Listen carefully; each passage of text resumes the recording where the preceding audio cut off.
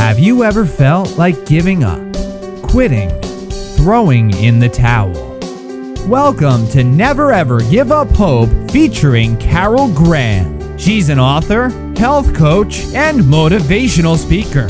Backed into a corner multiple times in her life, Carol shares with you stories on how she overcame some of the toughest obstacles a person can go through in life, but refused to give up hope. Rather than admit defeat, an opportunity was presented, and it involves each and every one of you. Carol will feature spectacular guests who will share their messages of hope, encouragement, and their inspiration to prove why life's adversities only make you stronger. And now, welcoming the host of the show, here's Carol Graham.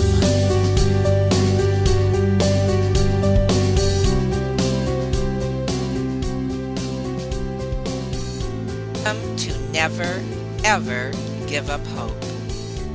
Never Ever Give Up Hope is a show about people who have done just that.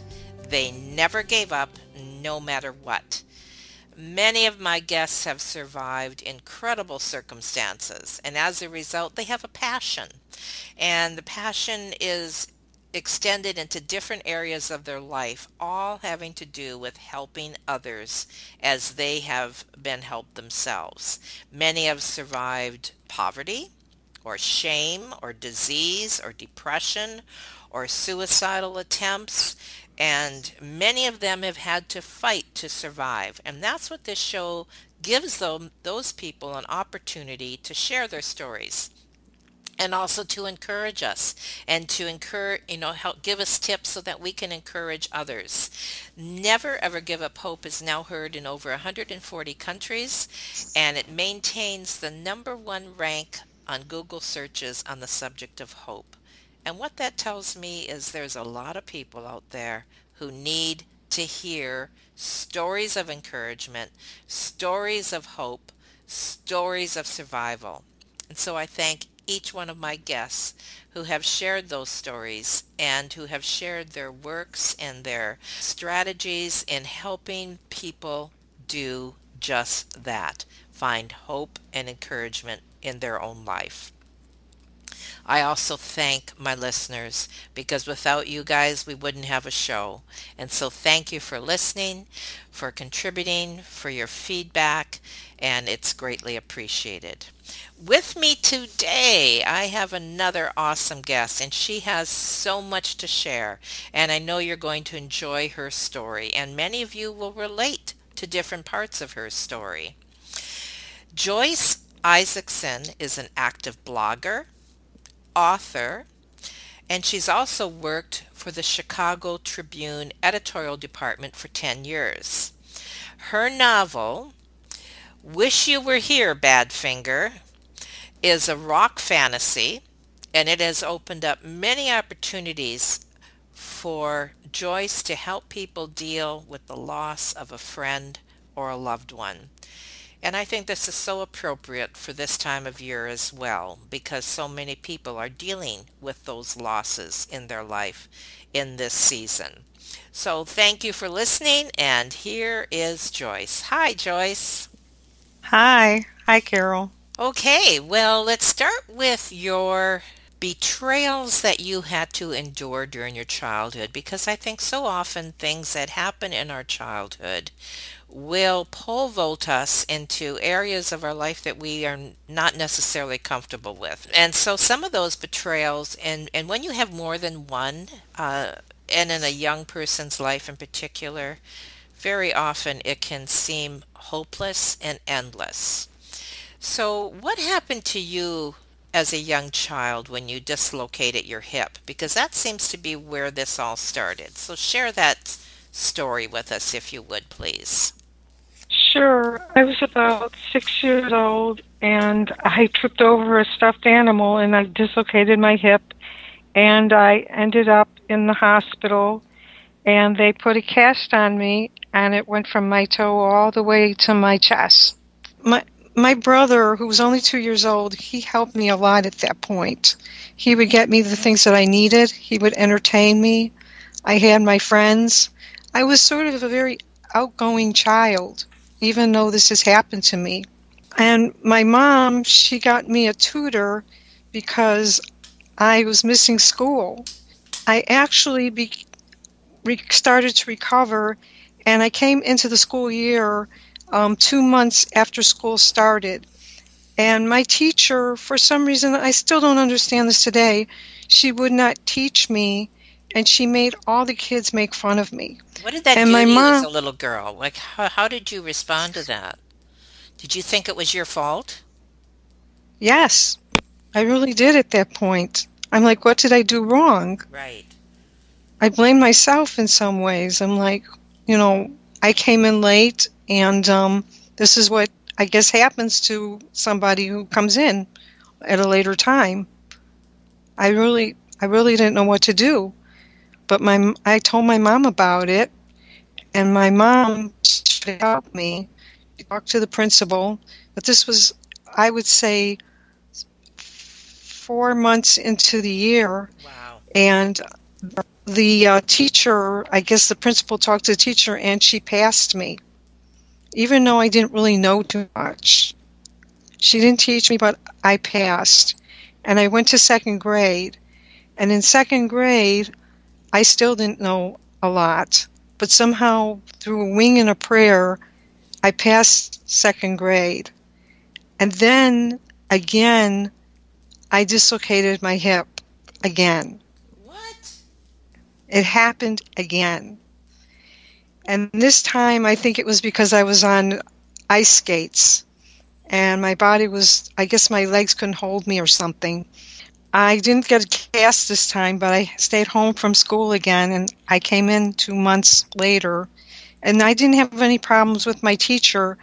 I had a problem with the lunch monitor Oh, at that point. My mom wrote her a note saying that I have to stay in the school for lunch. But she believed, and she told me to my face, she says, I really believe you belong in a handicapped school. And she wrote that note to my mom. And my mom wrote her a note saying, I disagree with her. All of a sudden, for some reason, she assigned me a seat, but she assigned me a seat with two of the worst kids in the school. They were bullies. like they were against you. That must have been the way you were feeling, right? Mm-hmm. Okay. Exactly. So they started beating me up right there and then, and I felt helpless. And then they started beating me up every day in the lunchroom and at recess. And there was nothing. My mom tried to talk to the principal, and there was nothing they could do. They just keep beating me up. I finally was able to go home for lunch. I was about, I would say, a little less than a mile from my home to go to lunch, and I told my mom I don't want to go to school anymore. And my mom said, if there's a will, there's a way. You'll find a way." And so I went to school, and on that very day, I was so tired of being beaten up that I climbed the swing set and I sat on the top. I found out I was a good climber. And the two girls that were beating me up were looking up at me, and they were marveling at how I did this and how I was staying on the swing set. And I did this for a couple of months. I would go up there and I would stay up there. I wouldn't come down until the bell rang. You found a way to protect yourself, in other words. Yes, I did. It was very, very hard. And the gym monitor didn't tap into what was going on? No, My not at all. goodness. And you must have felt very much alone. So these are all things that we need to talk about. But go ahead, finish up your story there. Well, what happened was, thank goodness, one of the sisters of the girl that was beating me up, she came over to me and she said to me, I just talked to my sister, and I told her if she beats you up one more time, I'm going to wallop her. But I didn't believe her. And I just sat up there. And the girls, after a little while, didn't come around anymore to me. So I got down, and I became friends with the sister. Huh. So I didn't get beat up anymore, which was a good thing. So that was a victory. Yeah, that was my first victory. And when I went to third grade, it changed me because I was always an outgoing child, and I was more of an inward person after being beat up so much Sure. and stuff. And they had a poetry contest, and I was supposed to participate in it. And I poured out all my words and how I felt into this poetry contest. And I talked about the seasons. And I actually won the third grade poetry contest, and I received some kind of a reward. It was like a diploma award. And I was pretty happy about that, and that started my writing career, believe it or not. That's when I started really to write. I started writing a comic strip, and I was just so happy because I won the award and there was no more bullies and everything. The only thing was that because I was so bullied, I wasn't paying attention to what I was doing in school. I flunked third grade, and that was a real bummer for me. And I didn't know what to do. And my mom said to me, you have to go to summer school and take third grade over again. And I didn't want to do that. And my mom kept saying, don't worry about it. If there's a will, there's a way. You're going to do it. And my dad at the time, he was losing jobs left and right, and I had to be there for him. And I gave him encouragement when he lost his jobs. I did go to third grade again, and I passed and went to fourth grade. And I found out there were a couple of other kids who also had flunked third grade. And these kids, believe it or not, here they're in fourth grade now, the teacher decided that he would give us extra curriculums so we could pass from fourth grade to sixth grade. And I would do anything for this teacher. He was gorgeous. He was wonderful. He was so nice. And he gave us toys when we did well. And I did. I skipped to sixth grade. Then in seventh grade, I met I thought was my best friend. We were both of us were shy people, and we got along very well together. She liked music. I liked music. We just had a good time with each other. And my family liked her, and she slept over quite a few times. And we had a one-bedroom apartment, but I had a sunroom. It was converted into a bedroom, so I had my own bedroom because we were very, very poor. Anyway, my parents took her. We went everywhere together. We went on vacation together. Everywhere. And we were even thinking of adopting her because she was having problems with her own stepfather at the time. He was abusing her. And we were seriously thinking about it. What happened was, in my sophomore year, I found out that she had a boyfriend. She just met this guy, and she was talking about him, and I guess I was a little jealous because she had a boyfriend. I didn't have a boyfriend at that time. And I inquired her about it, and she even put him on the phone, and he said he was a guard, and he worked for this one company. And I'm like, okay, he sounds nice and everything. Okay, she's my best girlfriend. I trust her. Everything will be okay. But everything was not so okay. I had another girlfriend, because this is very important to the story. Okay. The other girlfriend, I used to go to her house, and she had a drum set. And I think it was her brother's drum set. And I would go onto the drums because I don't know, I just took a liking to them, and I would belt out a drum beat to Breathe by Pink Floyd, and I loved it. And I started to save up a little bit of some money, and my parents said that I could get a drum set. The only thing was, I wasn't sure how I was going to get it home. That makes sense. Okay. I wasn't sure.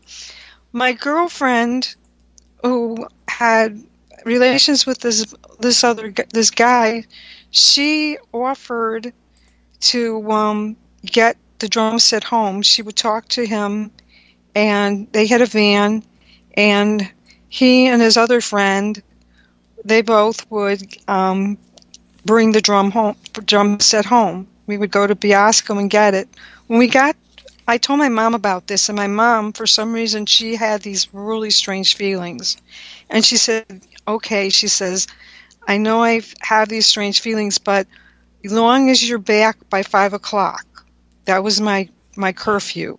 Because I was only 15 and a half at the time. Okay. It turns out that we got there, and the place was closed. And I felt really, really bad about that. And they're like, well, why didn't you call up and find out when they were open before we went all the way down here? And I felt awful. And my girlfriend suggested maybe we should go to the guy's house and, he has to get something anyways, and then we'll take you home. So I said, okay, I wanted to, make the day better for them because of my mistake. Right. So I went over to his house, and they crashed a little bit, I guess, in the house, and he brought out beer.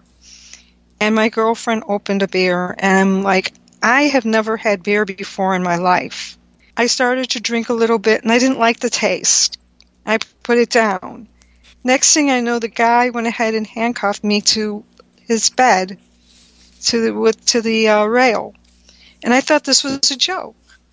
And he's sitting there saying, now you go drink the beer. I won't let you go. And I kind of laughed about it. But then he pulled out his gun. Wow. And he said, drink the beer. And I was terrified. Well, of course you would be. And he poured the beer down my throat, basically. 2 cans of beer. And then it became really fuzzy. And I remember being in the bed, and his friend was heavy petting me. And then next thing I knew, he was on top of me. And he was trying to have relations with me. And I heard my girlfriend giggling in the background. And I thought I thought she'd come and rescue me. But she was giggling. And she didn't do anything. And he started to have relations, and it was an awful feeling for me. And I screamed and I shouted, and he stopped, and he let me go. So And essentially, what you're telling me is that bullying really affects us in many ways, especially when it starts as a young child, like it did in your case, starting with yes, teachers and other students. I mean, you basically have been bullied in from all sides, from as a young child right into your adulthood. Now, the other thing that I'm glad you touched on, and that is that there are many traumas that we experience as children that also take us into having to deal, later on in life. And so that's the pattern that I'm seeing that you're sharing here with us. And you've been bullied, you've suffered trauma, and actually a rape. So there are yes. many things that that people can relate to here. Now, at one point, you decided to turn to drugs. Okay, so what I want you to share is not so much what happened as far as the reasons that you went into drugs and alcohol, because I think that is evident. But what happened after that? What happened as a result of that? Because your parents caught you, and your life changed at that point, did it not? Yes, it did. So what It happened then? changed a lot. Well, when I finally came home, I was late, and my father actually he beat me up, and to get the answers out of me, because I wouldn't tell them what Okay, happened. okay, And that's when I realized that I really didn't care if I lived or died, and okay. I started to take I descended into the whiskey and Librium. And when my parents found out, they actually got me a social worker. And he told me that nothing is a coincidence. He said, and he was a godsend because he listened to me, he understood me, and I think in many ways he really did help me. And I finally did get my drum set, by the way. I also became very close to my brother and his friends. But I went through a period in my life where I was very angry at my dad. Very angry. Of course. I leaned more towards my mom than my dad. But my mom, she said, she got me a big sister from this organization. And I was proud of her because she worked for the Chicago Tribune as a reporter. And she took me just about every place I wanted to go. And she took me to the Tribune, and I saw some of the people actually working, and they were Xeroxing some things, and they were passing out page layouts. And I asked them about it, and they said, oh, it's a great job and everything. And then I really wanted to do this.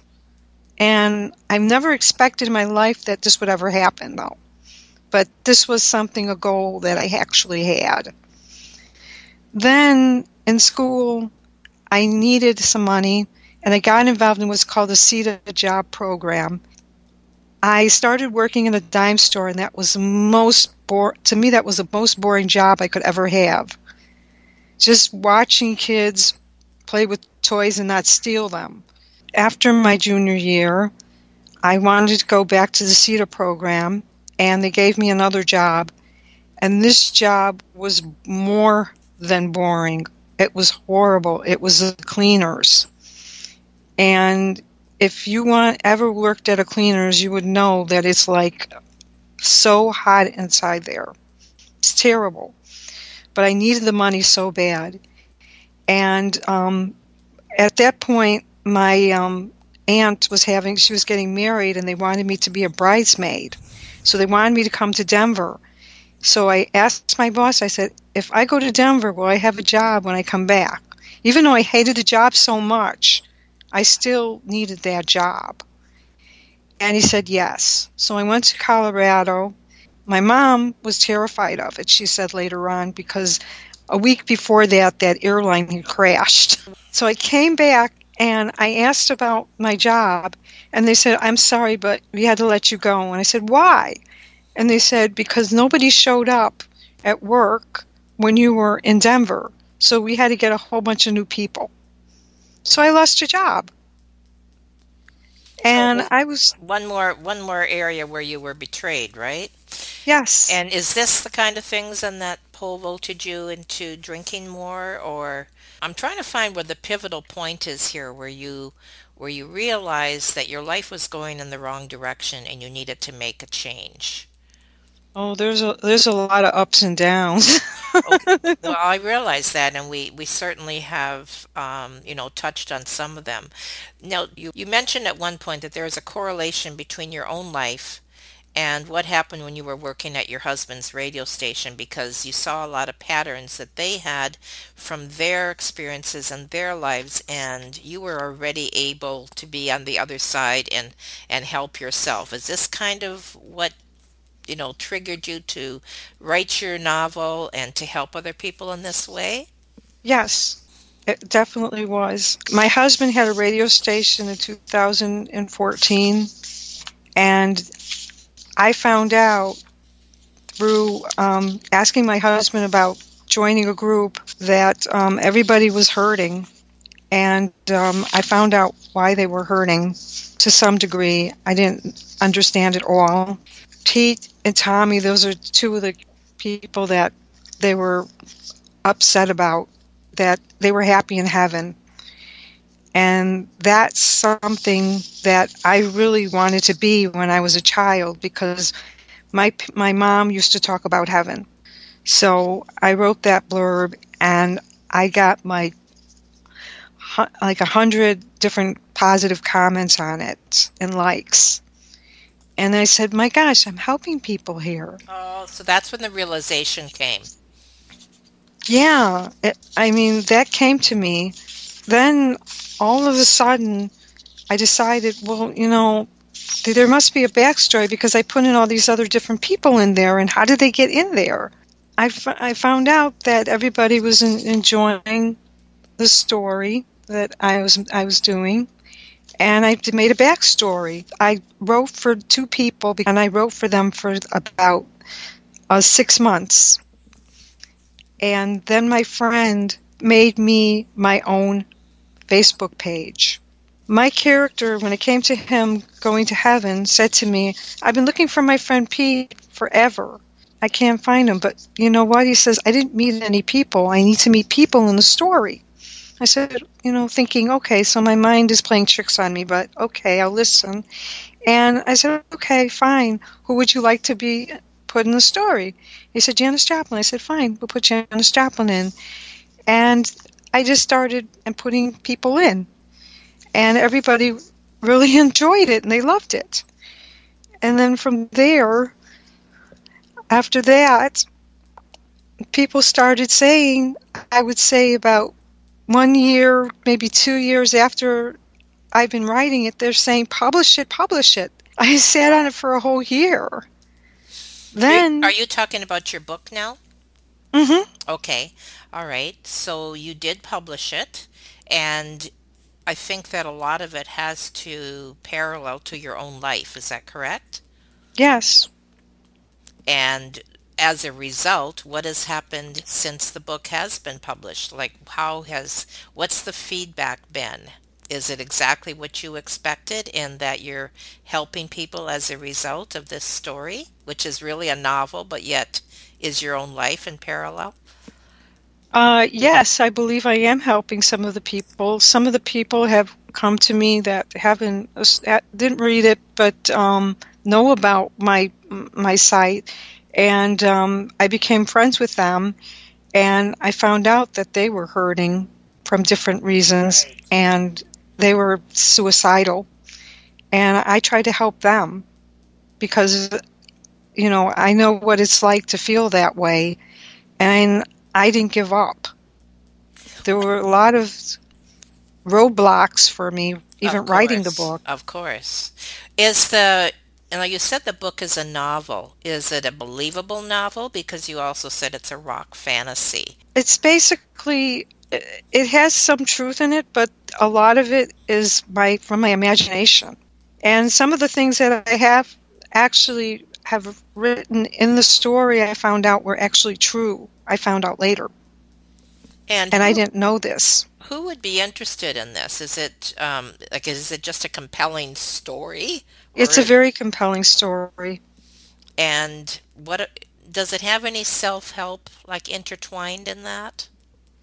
I think it shows that even though we go through all these ups and downs, and this character, he wants to find his friend so bad that no matter what happens, he keeps doing it.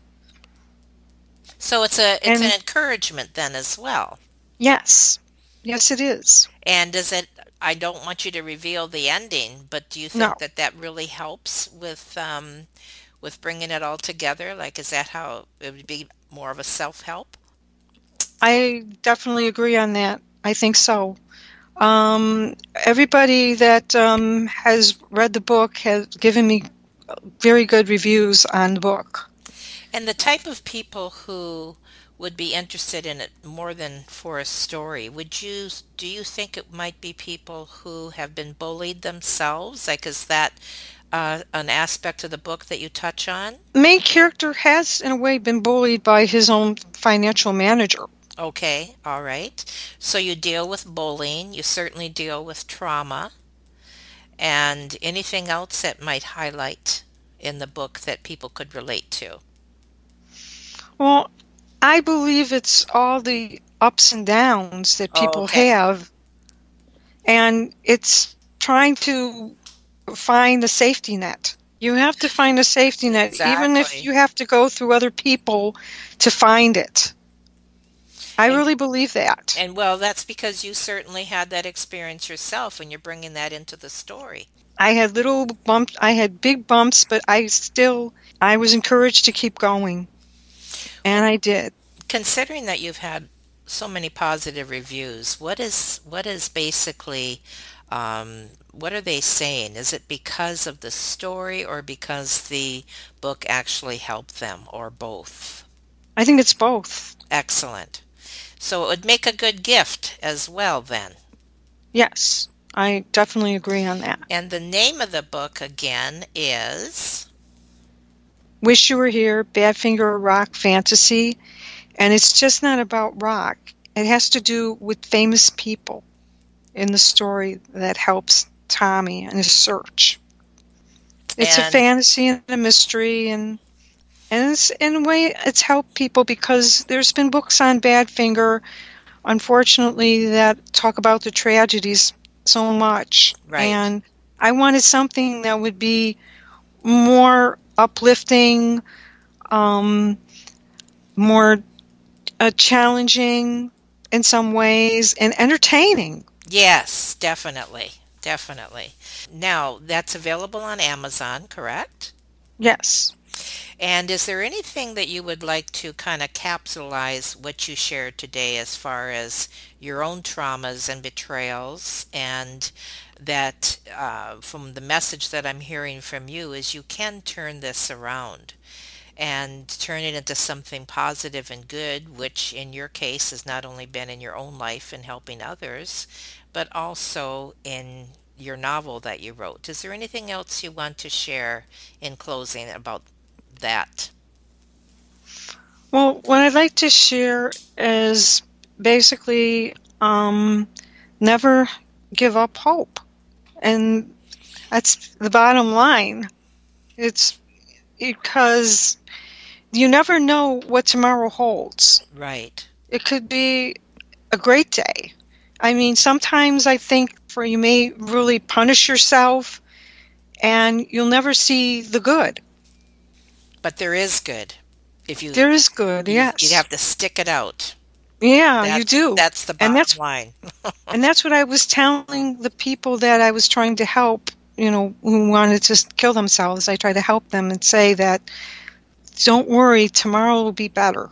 You got to stick it out and ride the wave. Well, I thank you so much, Joyce, for sharing today. You touched on so many areas of problems that people and traumas that people can have in their life, and I know that you've given them a great deal to think about, and to be able to pick up a novel and possibly get lost in that and not only enjoy the story, like you said, make it entertaining, but also have it speak to you. I really think that people would enjoy your story, which is Wish You Were Here, Badfinger, a rock fantasy. So again, thank you for being on Never Ever Give Up Hope. And you certainly have shared that message today. Never give up hope, no matter where you've come from or what has happened to you. Yeah, it's on Amazon. It's also now on Kobo, and it's also on Smashwords. But on Amazon, it's like right now it's 99 cents for the ebook. Good. And it's It's $18 for the paperback at this point. All right. Well, thank you for sharing again. Thank you for listening to Never Ever Give Up Hope, featuring Carol Graham. Did you know that most people succeed because they are determined to? Quitting was never an option. Carol loves your comments and will respond to each one. So please subscribe and review this podcast. A rating of 5 stars would be outstanding and appreciated. Remember, if you are still here, there is always hope.